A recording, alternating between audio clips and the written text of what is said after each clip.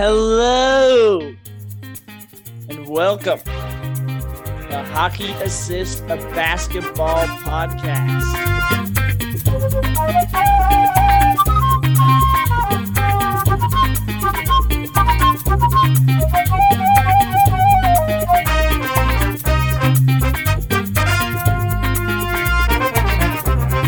Here, we give basketball fans a deeper perspective on the game by connecting what's happening on the court or on the free agency lines with the sport at large. My name is Nolan Cope, and here, as always, is my wonderful co-host, Riley Gaucher. Good evening, Mr. Cope, or I should say good morning, I guess, to you all the way on the other side of the world. I'm delighted to be back with you. Time zones are a wonderful thing that we are constantly maneuvering in order to find good recording times. Riley, you're a working man now. How's the workforce treating you? I am. It's a mixed bag. In both directions, mostly the positive direction. I really like my coworkers, and I really like the office and company culture. I think that's going on at my firm. I just was telling Nolan that I got to spend some time meeting the head honchos and the principals at our firm, and it was just like a cool experience because they seemed like pretty grounded and pretty good people, all things considered. And at the same time, the 9 to 5 or 8 to 5:30, whatever I work, is really starting to get to me, and it's only been a week. So stay tuned for an update on how long I could last, whether it is indeed the rest of my life or not. Yeah, I'm excited to hear more about your journey, and I'm pumped for you, man. I'm pumped for you to be making these big strides, the important post-college things to think about and to take care of and figure out what journey you need to be on. And luckily, we have the salve of sports to take away some of the pain of that 9 to 5. Makes a little bit more sense why there's a lot of people out there, men and women across America, who check out of work, go home, and turn on the sports game, and that's a lot of their night because sports gets to take care of us in a lot of those cool ways.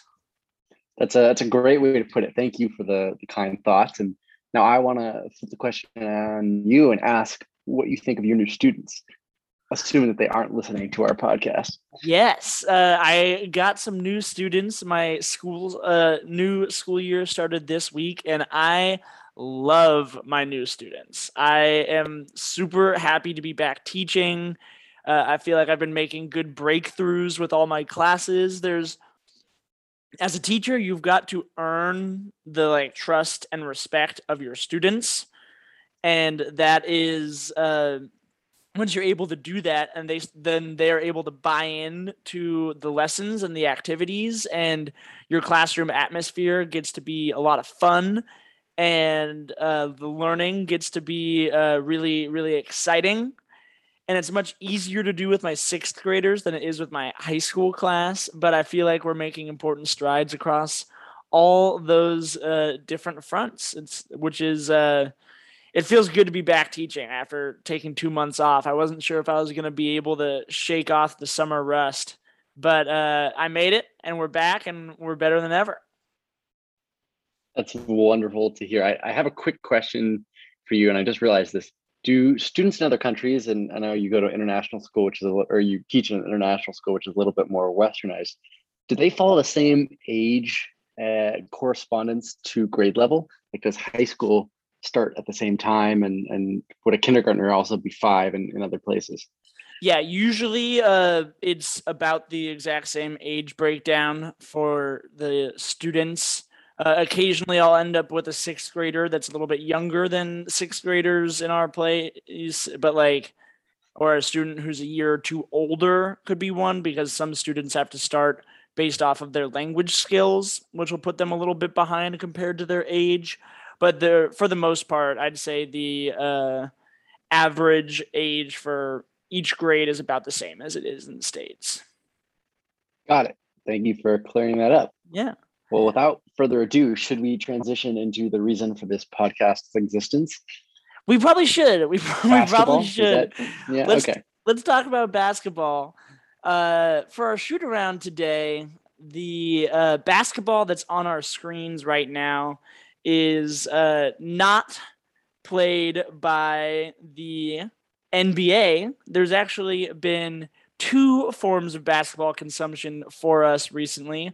The first, I feel like we should mention quickly, should be the Olympics. I feel like the Olympics was a big deal that led to a lot of really cold takes on the internet that Draymond Green enjoyed exposing after that gold medal, and was also a helpful reminder that Kevin Durant is, in many ways, still the best basketball player on the planet. And Ooh, watching him ooh. do what he did in the Milwaukee series, and watching him watching him be the United States offense on a team with Jason Tatum and Damian Lillard and whatnot was really fun to watch. Really fun to watch him do what he does. Yeah, a tweet I saw a lot of was, where would this team be without Kevin Durant? Now, not to like, get too meta on live on the air, but Nolan, a topic that I've wanted to discuss with you this summer has been, who is the best player in the world, and how would we rank those maybe top 5 or 10 guys? So listeners out there, maybe if Nolan is game, you can look forward to that next week or in a coming episode of our podcast. Does that sound like to you? Sounds great. I love that. Because I have lots of thoughts, and your Kevin Durant take certainly has set the wheels of my mind rolling. We'll have to continue that conversation when we get a little bit more of a chance.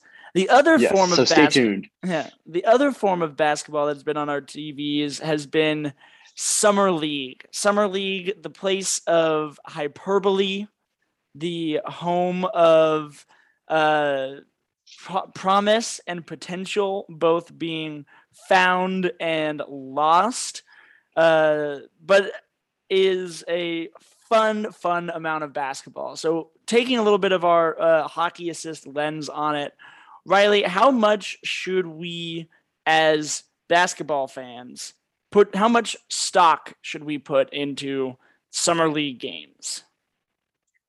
Yeah, so I kind of knew that this was going to be the question you were going to pose, and so I've been thinking about it a little bit. And there's a great take that I've heard. I think it's from Ethan Sherwood-Strauss, who might actually be leaving the Athletic, for those of you who care. And this was in regards to the G League, but his opinion is basically that G League stats mean nothing.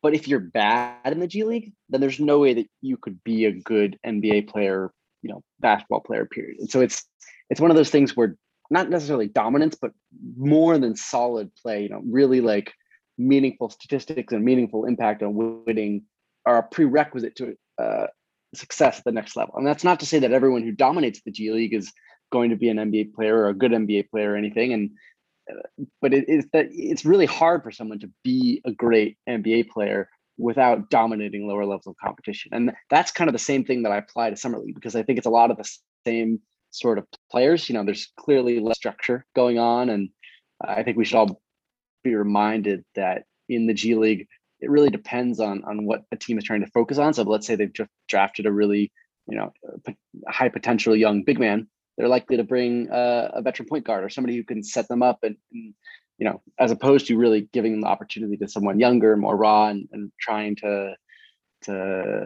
find the best talent out there. So I think with all those things being said, it doesn't mean very much, in my opinion. But if you're not good in the G League, then I don't have very high hopes for you. And I'm really looking for the people who dominate at that level. And that's the guys I think we need to watch and see if they can then keep it going to the next stages of their career. Riley, I think this will be a good moment to. I have a statement to make. I have a statement to make as a basketball fan. I have always been a person who has enjoyed the NBA and have not focused in on a favorite team like you with the Warriors or like many of our friends many sports fans all across the country, all across the world. And I am ready to throw down the gauntlet and pledge my allegiance to the Houston Rockets. I'm saying it. I'm putting it on the record. I'm putting it on air. And I am saying that my favorite team in the NBA is now the Houston Rockets. And You heard it here first, folks. You heard it here first. I was feeling good after the draft about the Rockets, and I was like, I could really get behind this. And after watching a few summer league games, it's official. I want to clarify that my new love and adoration for the Houston Rockets is a post James Harden era thing. So when you hear me say I'm now a Rockets fan, it has nothing to do with James Harden or the Tuck Wagon or 27 straight missed threes. None of that. I was just a spectator. I was just a spectator on the wall. So yeah, I know you get a little half chub there every time I mention the 27 missed threes, and that's okay. But I think there's all sorts of ingredients there for me to really enjoy being a Houston Rockets fan. There are lovable young star potential players. My love for Christian Wood has long been on the record, and he is a Houston Rocket. This is true. I think Jalen Green is going to be a stud. Watching the poise that he had in summer league so far, and the developments that he made in playmaking and defense in the G League last year, his scoring has always been his main thing, and I am in on Jalen Green being a future All-Star, potentially even a future All-NBA guy if all things turn out right. I loved the Alperen Sengun draft pick for the Rockets this year. Sengun. And he has been kicking ass and taking names here in the G League so far. And Josh Christopher, their other first-round pick, has been a menace offensively and defensively. He's been a ball hawk, lead guard defender. He's taken over the offense in some critical moments. I love Steven Silas. I love what Raphael Stone has done to put this team back on the right track after the Harden torpedo that happened last season. So I'm in on the Houston Rockets. That's my big basketball news for the summer, Riley. I can't believe in that glowing list that you just recited about all the benefits and positive aspects of being a Rockets fan, that you neglected my favorite current Rockets player, who I've never seen play in an actual game, but that would be Usman Garuba. I think his selection was somebody that I had my eye on.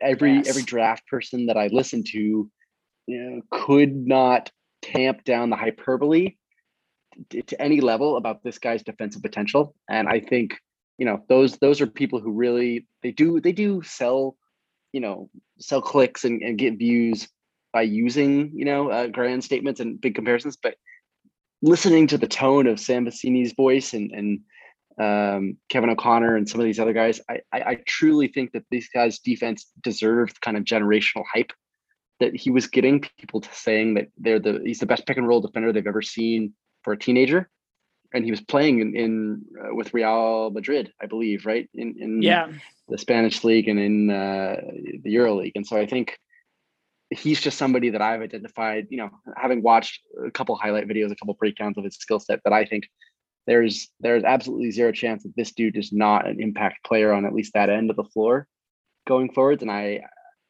we've seen a lot of people be compared to Draymond Green after Draymond's ascension, and there are some people who deserved a little bit of that, and some people who is just, they have the same kind of body type and same lack of skills in certain parts of the game, and that's why this comparison is easy. And a lot of those times, obviously, none of that ever panned out because Draymond has a generational or even probably top 5 defensive IQ for this game, right? He understands this game better than almost anyone ever has. And I think Aruba has a chance to reach some of those levels, right? To be as polished as he is right now makes me excited for the future and excited for you as a newly christened Rockets fan. I do want to say one more thing before I end this little rant, and that's I understand that you're trying to distance yourself from the history of the Rockets fans, but as somebody who I guess you don't know what it's like to be a fan of a single team, I'm letting you know now that it's impossible for someone to, not take ownership of an entire team's history when you become a fan. That's what this is about, dude. You have to take responsibility, or at least some measure of answering up for the sins of James Harden and the strides that Daryl Morey made for the game. That's all part and parcel of what it means to commit to this game. So are you committed? Can I hold this You in the can. account, basically? You Okay, can. You good. can hold this to the account, and I'm willing to take on and shoulder. I'm willing to shoulder that burden a little bit here. What I wanted to make clear was that I did not become a fan because of the James Harden Fair, era. fair, fair. I'm Sure, becoming sure, a sure. fan after the James Harden era, and much like a phoenix rises from the ashes, I am going to enjoy this these next few years of watching my Rockets become playoff contenders. I'm so stoked for the next generation in the Western Conference, because in a few Yeah. years here, the Clippers are going to fall down a few pegs. The Warriors could potentially fall down a few pegs. Huh? Huh? With these new selections of the past 2 years, that could potentially be a different thing. But the Trailblazers falling down a few pegs as these guys begin to age out of the superstardom, for the Rockets and the Grizzlies, and God help us, please, the Pelicans, for Zion's sake. Yeah. The Western Yeah. Conference is in really good hands. No, that's a great point. Speaking of the future, speaking of what's going on, do we want to bounce around a little bit in summer league and see if there's anybody else that's caught your attention? I know who you want to talk about. Yeah. So I think it is. I'll say that it's a bit of a shame that Jalen Suggs is on the Orlando Magic and not a Oh, different franchise. But go ahead and have a little bit of a Jalen Suggs moment, Riley. sure. I'll try and keep this brief. When the Toronto Raptors with the fourth overall pick passed on Jalen Suggs, who was projected to go fourth, and everybody seemed to think was clearly the fourth best player, or at least in a tier above everybody else behind him in this draft. I had a moment of unbridled optimism and hope and joy, because I love the way that Jalen Suggs plays the game. I think he's a perfect fit for the modern NBA. I just love his skill set. I love the way he competes on both ends. And I thought he was a perfect fit for what the Warriors were trying to do. And so I had a brief moment of wishful thinking that he might fall all the way to 7. Unfortunately, the Magic with the sixth pick, was that correct? They took him with the sixth pick, With the or fifth fifth? overall. Fifth. You're right. The fifth. It was the next pick. Yeah, they crushed my dreams of seeing Jalen Suggs in a Golden State uniform. But that doesn't mean I don't still love the guy and really have amazing high hopes for where he plays. He was one of those dudes that I've talked a lot about feel and fit on this podcast, and I think his feel is the thing that's going to set him apart going forwards. Who knows if he'll be a number one option? Some people seem to think he won't reach that level. I don't know. I just know he's going to win, and I'm excited to see what he does next.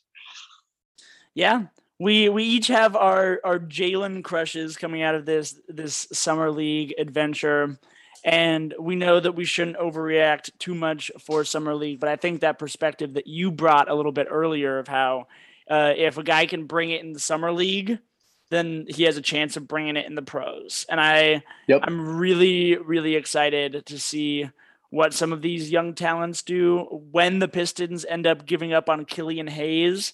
Hopefully that happens sooner rather than later, so they can let Cade Cunningham Wow. cook the way that You're gonna. they need to. Sorry, I'm sorry, but you're gonna disagree with your Lord and Savior Kevin O'Connor in that way. Is that so? I think that Kevin O'Connor may have a bit of a weakness for French point guards. because the last Okay. French point guard he was all in on was Frankie Smokes, Frank Oh, Ntilikina, okay. who was just released from the New York Knicks for having an inability to play offense. Which is the same thing that's been said about Hayes so far, right? He had a great defensive season and not much else, if I am remembering correctly. Yeah, and Hayes is a guy that plays at his best, it would seem, with the ball in his hands. Yeah.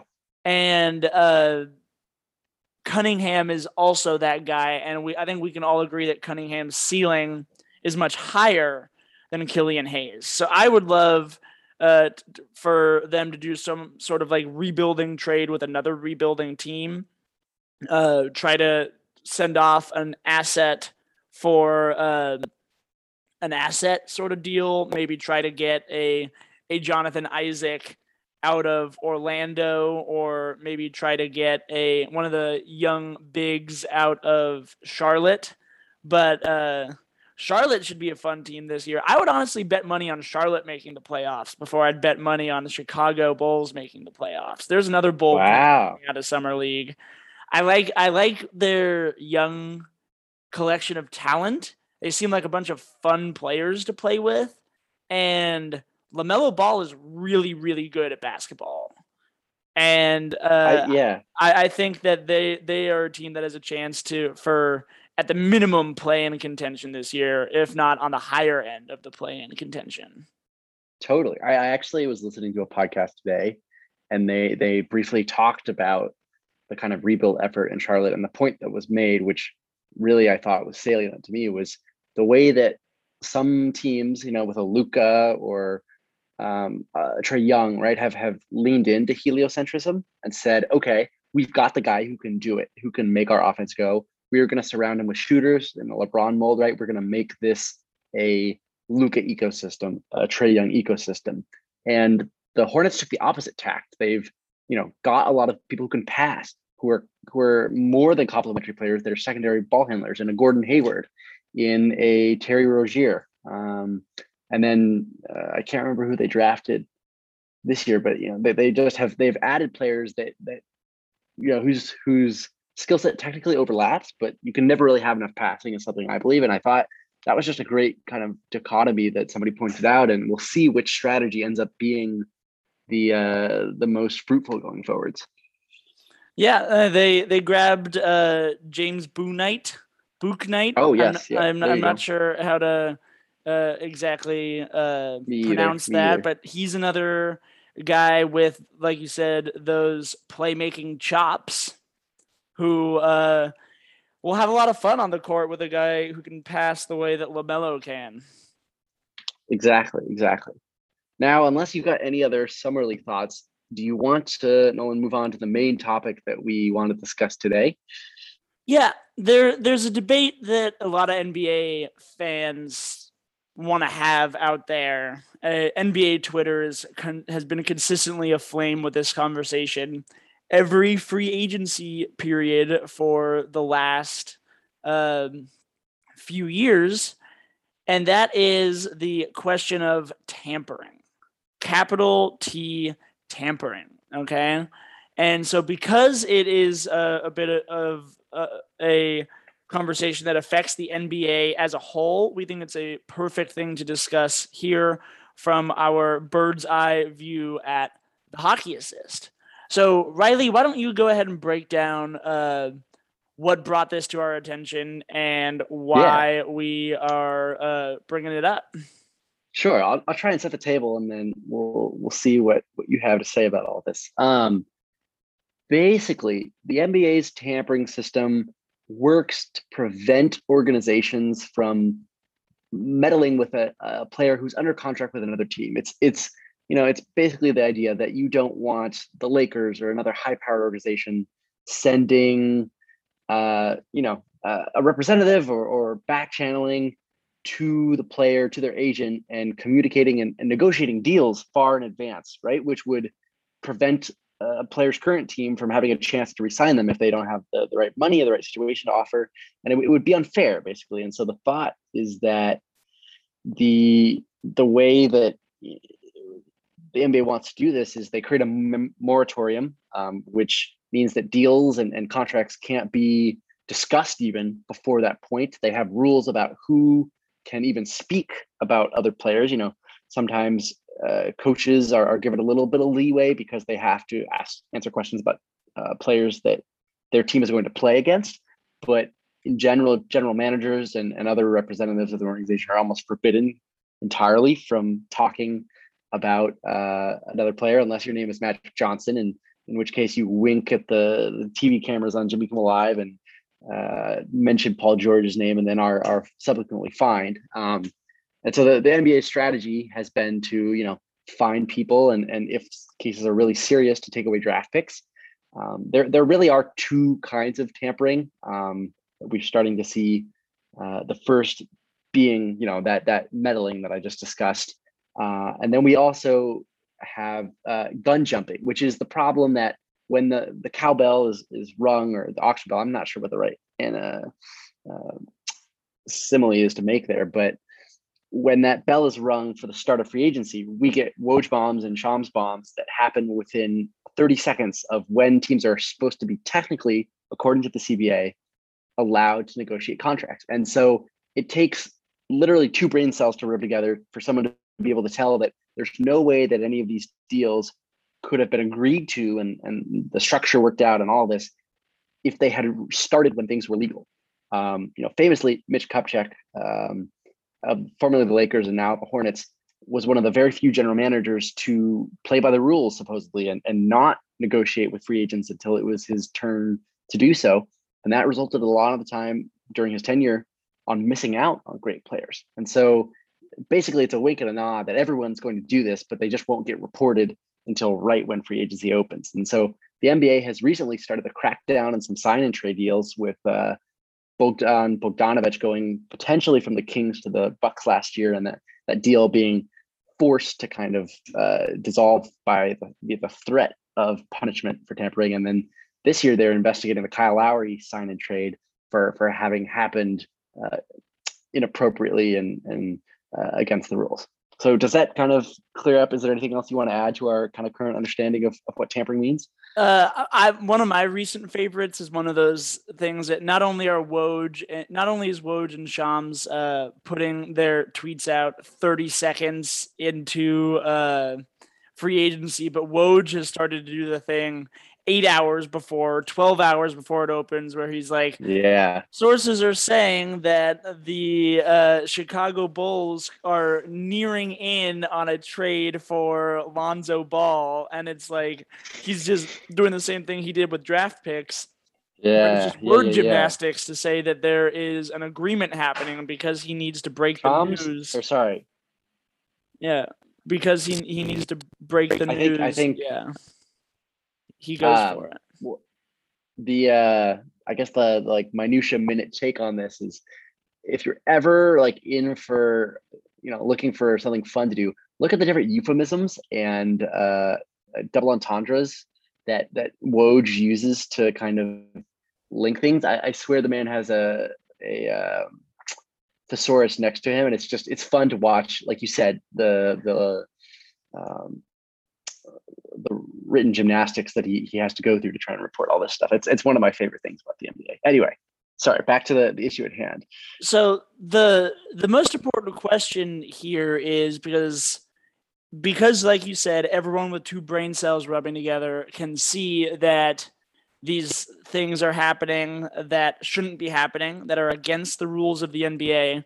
The NBA has two options in front of themselves. They could crack down even harder and do what they can with punishments, fines, loss of draft picks, nullification of contracts in order to get this train back on the tracks. Or the other argument people are saying is get rid of the rules, let there be communication 365, and then they can only be made official for like contract and financial reasons on a certain day. And so today we are going to try and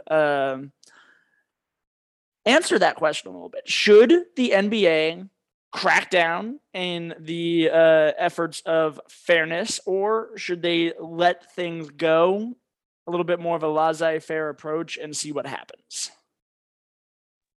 It's a great summary. So my personal feelings are a little complicated in this because I'm someone who just, from a very young age has an incredibly strong sense of justice and like fairness, and that's mattered a ton to me.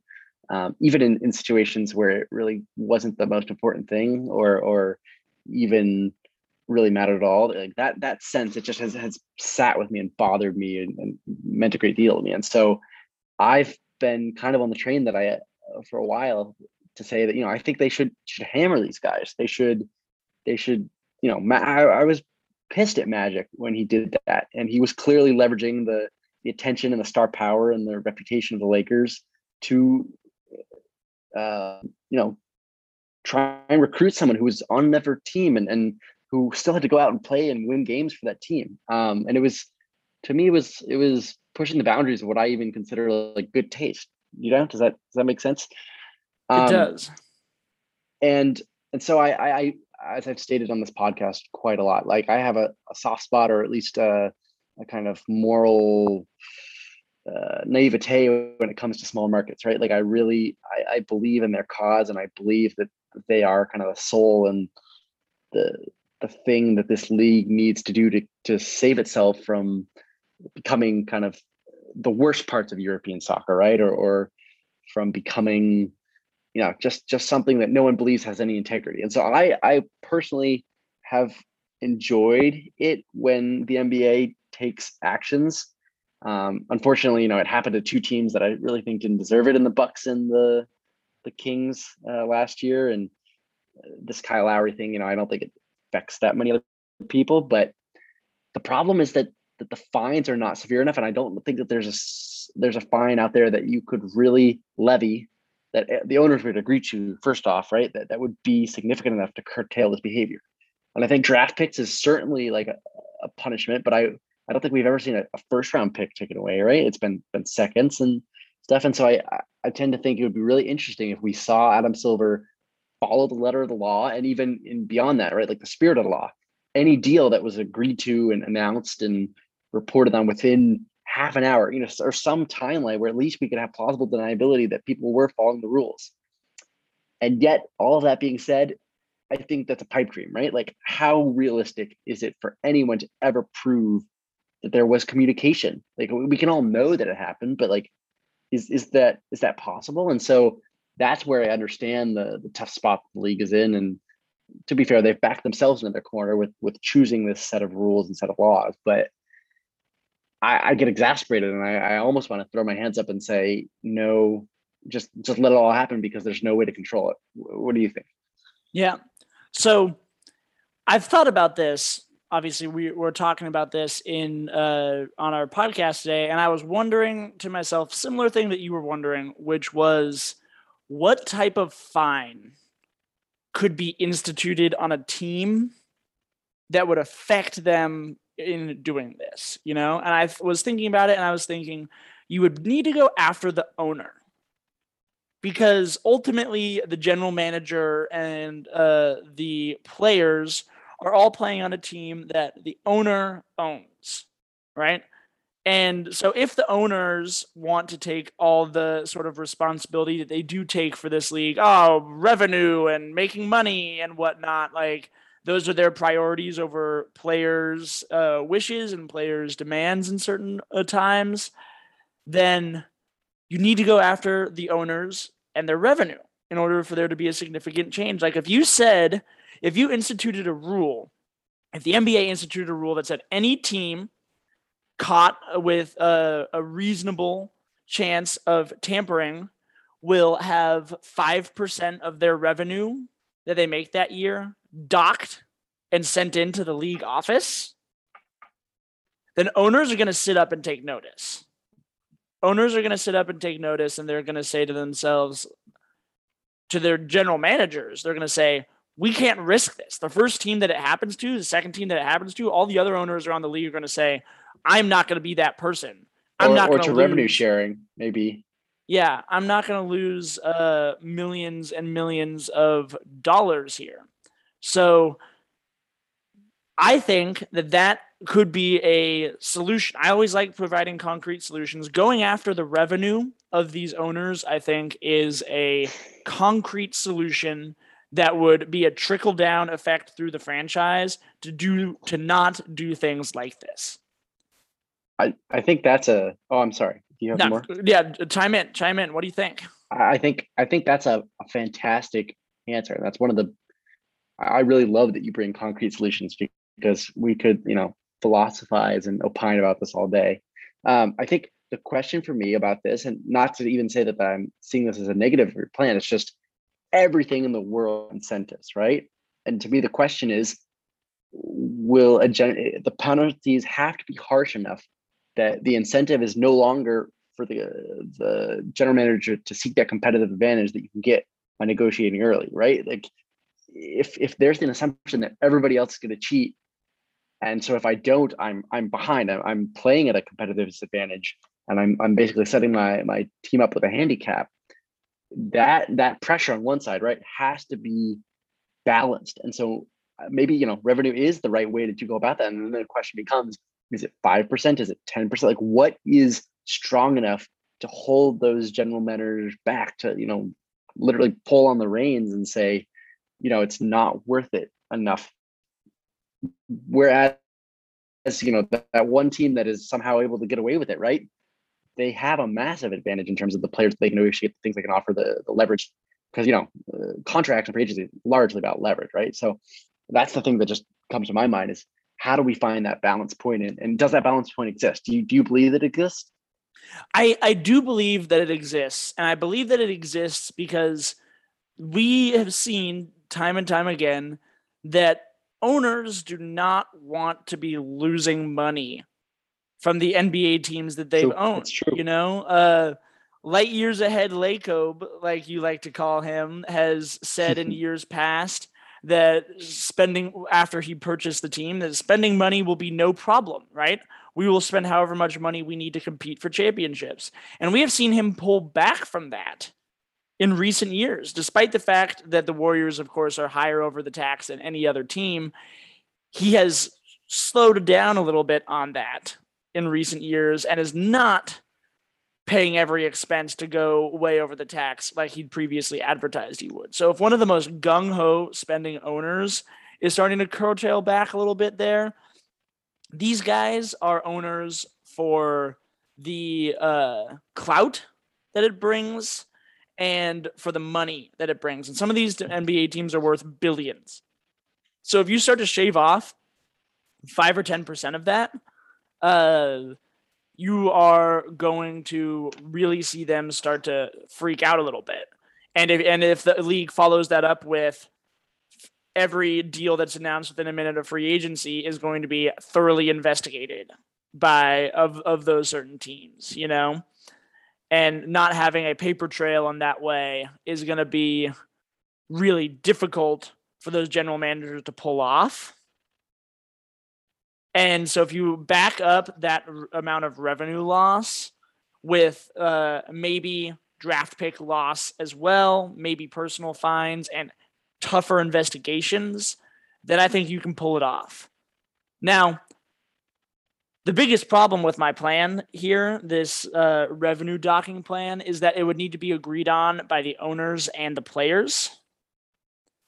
And it would be agreed on by neither the owners or the players. It would be a one of those doomed laws, one of those doomed bills that just gets obliterated the first time it goes to floor on the vote. So I know that this solution would work, but I don't think that the league office has enough power to make it work. And so I think in the bigger picture, solutions that have the gravity to make things work are would so negatively influence teams and players alike. They would only be protecting the NBA product in the minds of the NBA league office, that I don't think any solutions with enough gravity will ever be put in place. Yeah, no, I think that's a great point. And I have two things that segue off that really really well. So I'm trying to decide which one to lead with. But I think to me, it ends up being a question. This whole discussion, right, is it's kind of moot if this doesn't affect interest in the league and it doesn't affect the product. You mentioned the product, right? Like it's really up for ownership and the league office to decide that is this such a burden on the marketability of the league, on the integrity of the league, on whatever, right? Like, or is it really just us nerds who actually follow free agency minute by minute, who have tweet notifications on for the newsbreakers? Are we the only ones who really care? And that's not something either of us can answer. But I think it's a fascinating question that maybe the owners, even if they agree that this might not be the best look, maybe they say we don't care. It doesn't really matter because it's not costing us anything. And for who knows, like they might prefer the product that it exists this way. I think the other thing that you kind of mentioned about how it's really hard to implement any strategies and paper trails specifically, it kind of comes to the other nuance that I didn't mention about tampering earlier, which is that NBA players cannot tamper. It's there's no part of the CBA that could punish them for it. They're allowed to talk to anyone, say anything to anyone that they want at any time. And I think a lot of that has come about because one, it would be impossible to prove who said what in the court, right? Or who hung out. And like a lot of these guys are friends, across franchise lines. They spend summers, playing together, working on their games together. They've grown up together. They have those relationships, and it's almost impossible. And I'm not sure the NBA even wants to be in the business of policing that sort of conversation and that sort of relationship and recruitment that happens. We know because Draymond called Kevin Durant in the parking lot, and the banana boat is a real thing that we've seen result in some of those players playing together. And so all of that leads me to my point where I fundamentally end up on this is that it's kind of ridiculous that the players can do whatever they want and can act as agents of their organization if that's the way it needs to happen.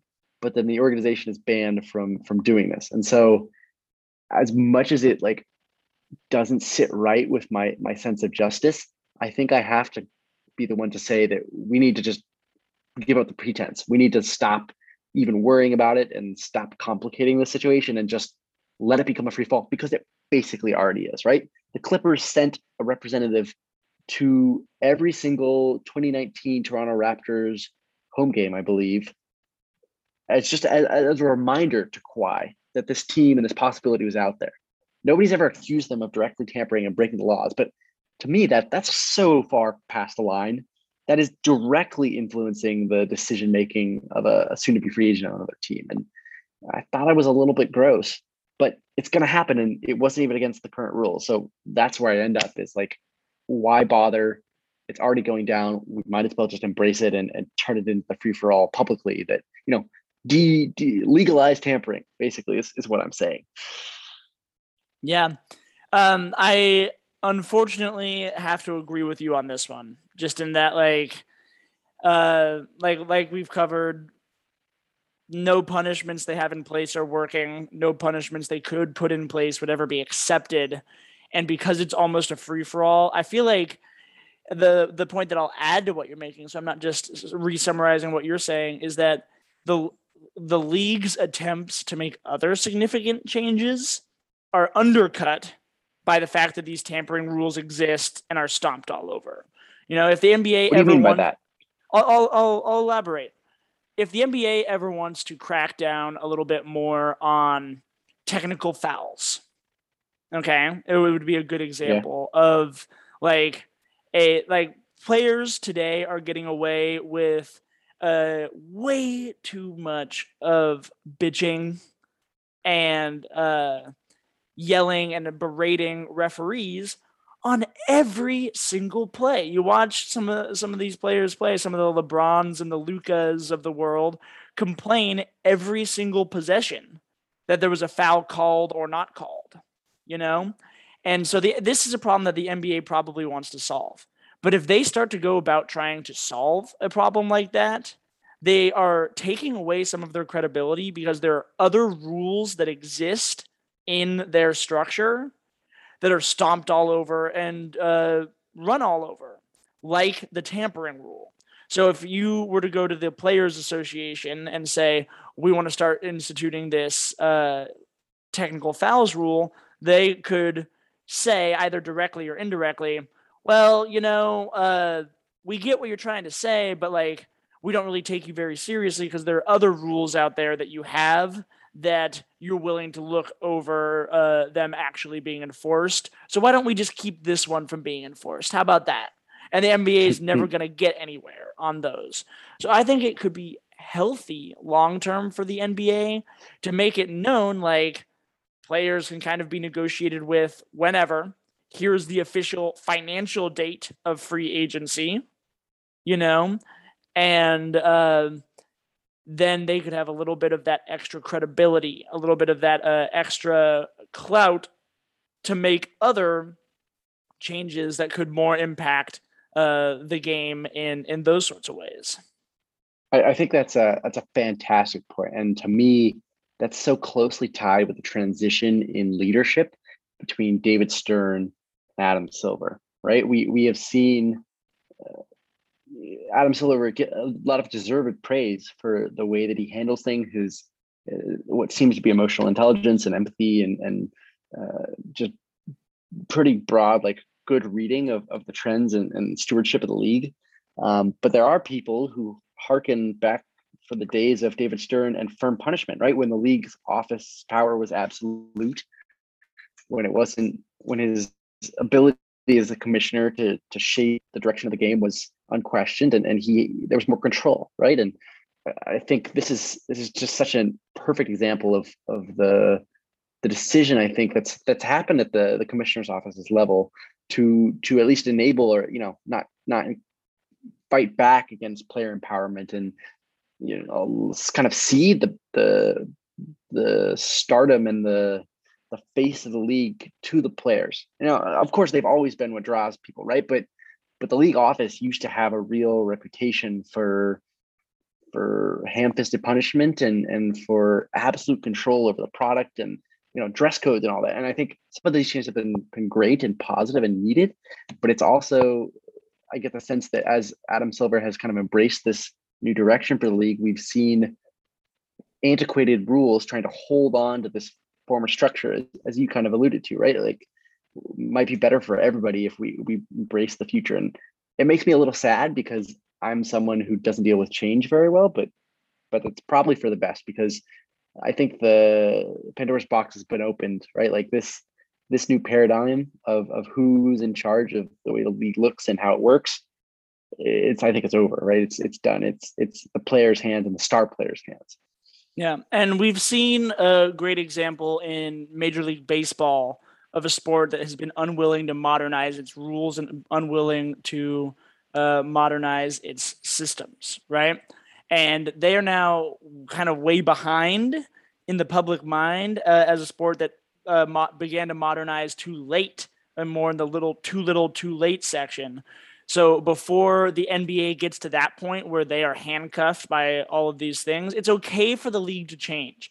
I think Adam Silver is great for the league in a lot of ways, and not as strong of a commissioner in a lot of these same ways that David Stern was. David Stern ran a tight ship.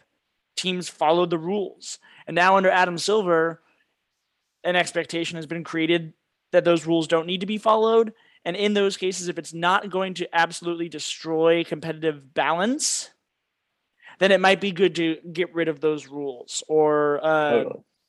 whatnot. And unfortunately, the league is stuck in a place where they are worried about that competitive balance, and I think taking away outright tampering, like, to give the counter argument, if you take away the tampering rules, then all of a sudden you're going to have the big market teams courting the small market guys who are currently battling for a 4 or 5 seed in March and are getting approached by the Los Angeles Lakers or the Golden State Warriors saying, hey, you could do so good on our team. Like, why don't you force a trade this trade deadline? Or, hey, you do so good on our team. Like, you don't need to give your all and fight for this 4th seed, 2nd round exit with this small market team.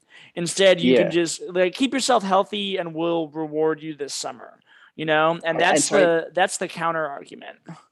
No, and I think that brings up a really fascinating point that it could kind of be an entire podcast unto itself, but I really want to touch on it for just a second. And that's the idea that, like, is this league, is it selling transactions now? Is it so focused on what the future could be? That's like what drives excitement, right? It's Zion's potential. It's who could be on what team next year. What could this team look like now that free agency's happened? It feels to me like there's been a shift in what really drives clicks, drive views, drives attention for the NBA. And it's no longer who played well last night, who's playing on my TV right now. It's all about the future. And I worry that maybe pulling our hands completely off the tampering and creating the environment exactly like you said, right? Where those stories are even more prevalent, right? We get that sort of news coverage today because people care about it, obviously. But would that shift the league so far out of whack? That's the only thing that matters, right? Is who's being courted and who's being quote unquote legally tampered with now. That's my only concern with this whole, you know, deregulation that could happen is will that poison the well a little bit of what is supposed to be the foundation of this league? And I think frankly is not anymore. It's the transactions, it's the Twitter, it's the speculation that really seems to drive people's enjoyment of basketball. And maybe that's just me being an old man on yelling at the clouds, but I don't know. How do you see that? I think you just mentioned the thing with that topic, which is Twitter, Yeah. right? A huge portion of NBA fans today are on NBA Twitter, this concept of NBA Twitter, right? Which we mentioned on this podcast, at least in jest once an episode, but occasionally more Yep. often and Yeah. more seriously. And for NBA Twitter, the league is driven by transactions and rumors Yeah. and subtweets of disgruntled stars. And like a thing on that NBA Twitter does is people will go onto these star players' accounts and look at the tweets that they've liked and then post those as like an example for how that player is feeling to fuel that rumor mill.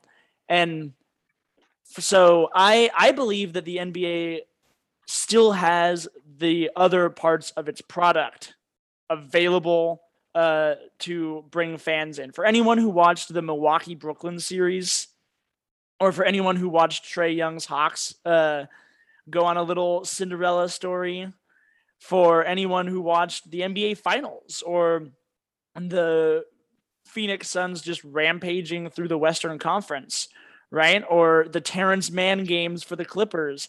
This league still has so much to offer from its on-court product, and NBA Twitter, I think, actively takes away from that. And so I think that might be, like you said, a conversation for a bigger time.